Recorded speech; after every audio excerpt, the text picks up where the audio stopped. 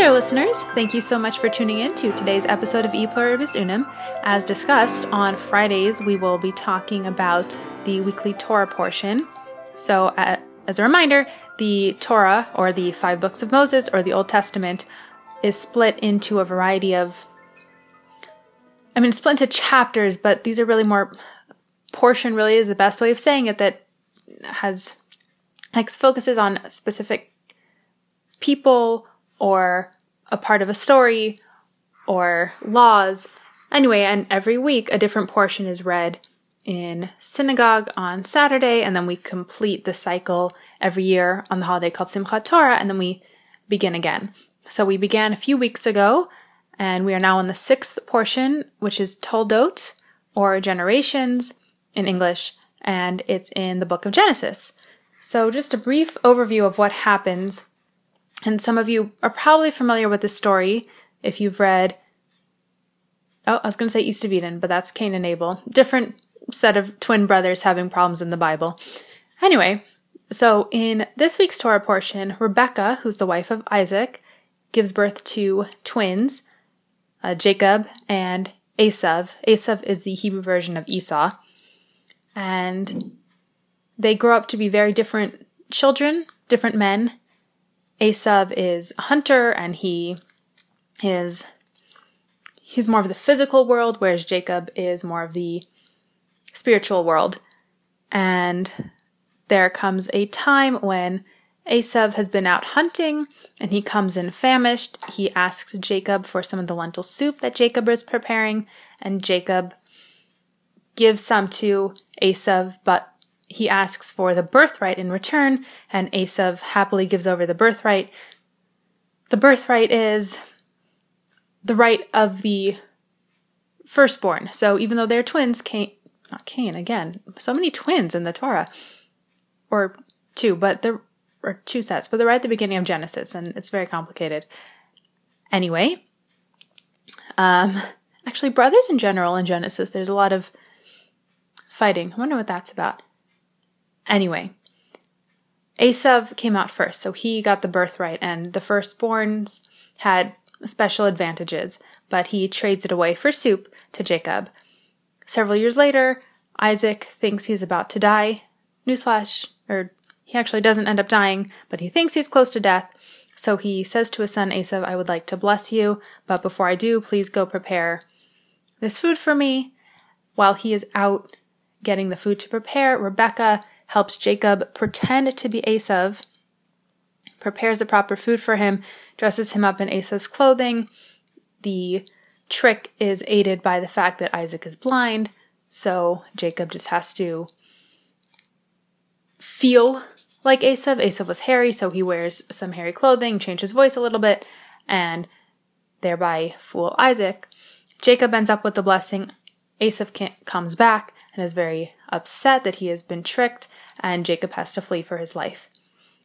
So that's the basic story. Also, within this parsha, Isaac digs some wells, and there's issue with water rights with him and the Philistines, and while that might seem odd to us that people would fight over wells, or that digging wells was so interesting, we have to remember that they were living in a desert, in a place where water didn't come from a faucet, so the ability to have water and also have rights to use a particular well was no small thing. And to be willing to share water was no small thing, and Isaac certainly set himself apart in that he was willing to share wells when certainly it seems that other people were more likely to not want to share.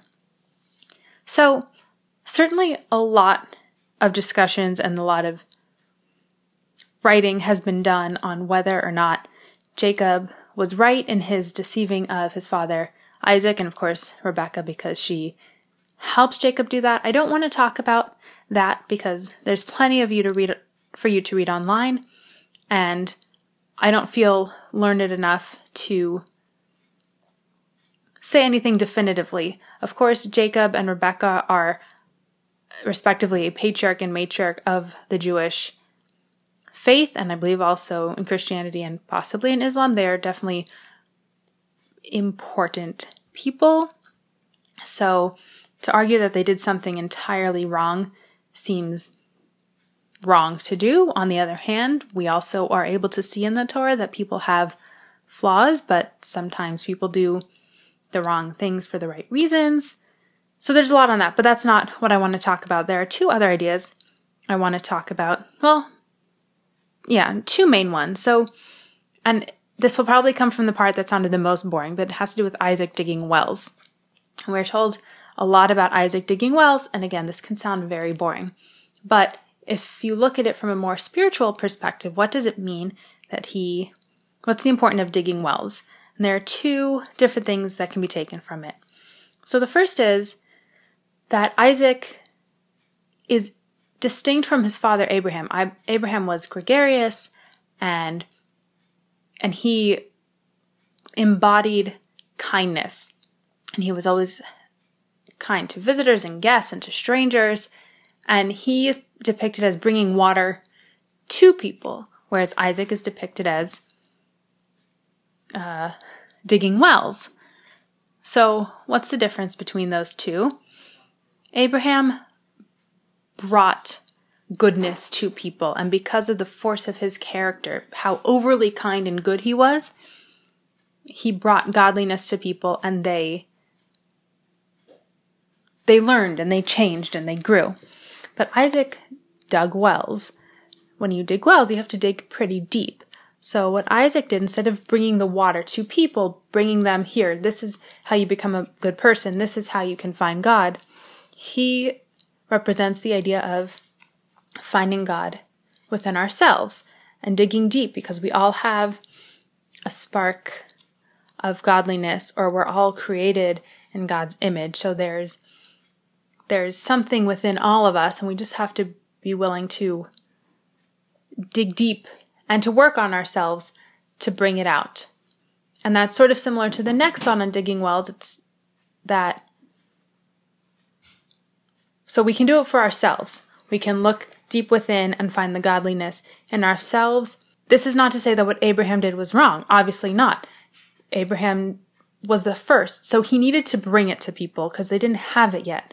But after Abraham had started spreading the idea, then Isaac could be the one to start helping people find it, because they knew that there was a thing to find, because Abraham had already revealed to so many people the idea of one God and of living your life for a higher, more ethical purpose. So we can find it within ourselves, but also digging wells means that we can find it in other people. And find what? Find goodness and find godliness. Sometimes we might have to dig very deep. Sometimes Isaac had to dig very deep to find water. But if we try and if we persevere, we can dig deep enough inside a person to find the goodness, to find the godliness, and once that's found, then help that person live up to the potential that they have, to become a better person, to become morally responsible to the people around them. This is not to say, of course, that there are people who we might consider beyond, I don't want to say beyond saving, but we're not all at the level of the patriarchs. Certainly none of us is God. So some people it will be harder for us to do this for. A rapist or a child abuser. There are people who it's much harder to see the good within, and maybe that's not our job. Maybe that's why psychologists and therapists and rehab and counselors, people exist that can really do this. But for most of us, for the average person we're going to meet, or that regular person in our lives who overall maybe you're just a know-it-all, like that person at work who always has to talk in meetings and thinks their voice is the most important. That person, we all know that person. They're a very annoying person, but certainly we can look deep inside that person and find their goodness, and then help them bring it out in themselves to become a more moral and ethical person. So that's just a little thought on what would seemingly be a very uninteresting part of the Parsha, because Genesis and Exodus, and actually all 5 books of the Torah have a lot of interesting stuff going on. I mean, there's, Sodom is destroyed, and Judah sleeps with his daughter-in-law, who's pretending to be a prostitute, and of course there's the 10 plagues, there are rebellions, there's a lot of really exciting, interesting stuff that happens in the 5 books, so certainly well digging wouldn't seem to be the most interesting, but that's why you're not supposed to just read Torah for the surface. You're supposed to read it with the commentary, and then with more and more and more commentary, and to think about it, people have studied the Torah, and the study never stops because there's so much wisdom to be found, but you really can't read it just on the surface. You have to, some things you can, some laws are very clear. You were a stranger in Egypt, so be kind to strangers. Okay, we learned from our experience, now we're going to be kind to strangers. That one's pretty clear, but so many things need commentary and need deep thought and understanding. So, well digging. Who knew how much you could learn from well digging? So, that's just one little quick thought on the Parsha. I'll leave you with one other thing. This one also from the Book of Jewish Values by Joseph Tleshkin, that it is incumbent upon us as humans to learn goodness from the bad things that happen. We all know that it's very common for a child who is abused to then grow up to be a parent who abuses, or someone who's teased to then tease others, or someone who's had something bad happen to them to say, well, they weren't fair to me, so I'm not going to be fair to someone else. But that's not the lesson we're supposed to learn. We're supposed to learn the complete opposite, which is, this bad thing happened. It made me feel bad. It made me feel worthless. It made me feel sad. I am going to be better. I'm going to act differently because now I know what it means when this bad thing happens. Wow, that was a lot. So many things from the Parsha and from Torah, and what a beautiful way to go into Shabbos, whether you celebrate it on Saturday or you celebrate the Sabbath on Sunday, or if you're just looking for a day of rest, which I highly recommend to everyone, take a break from social media and from work, turn everything off and just spend time with your friends and family, read some books, go outside. It really is an amazing reset for your body and for your soul, which is why it is said that more than the Jews have kept the Sabbath has kept the Jews throughout all of these centuries and all the different places that the Jews have traveled to. Thank you so much for listening. Have a great weekend. Thank you for listening to E Pluribus Unum. I hope today's episode made you think or brought some clarity and positivity to your day. Subscribe to the show to always get the most recent episode directly to your device. Please leave a rating and a review and share the show with your family, friends, or anyone you think might benefit from a little Torah wisdom and conservative thoughts. For more of my thoughts and ideas I share from others, please follow me on Instagram at conservativejewishfemale or read my blog conservativejewishfemale.blogspot.com. The intro-outro music is Chopin's Waterfall Etude. Have a great day!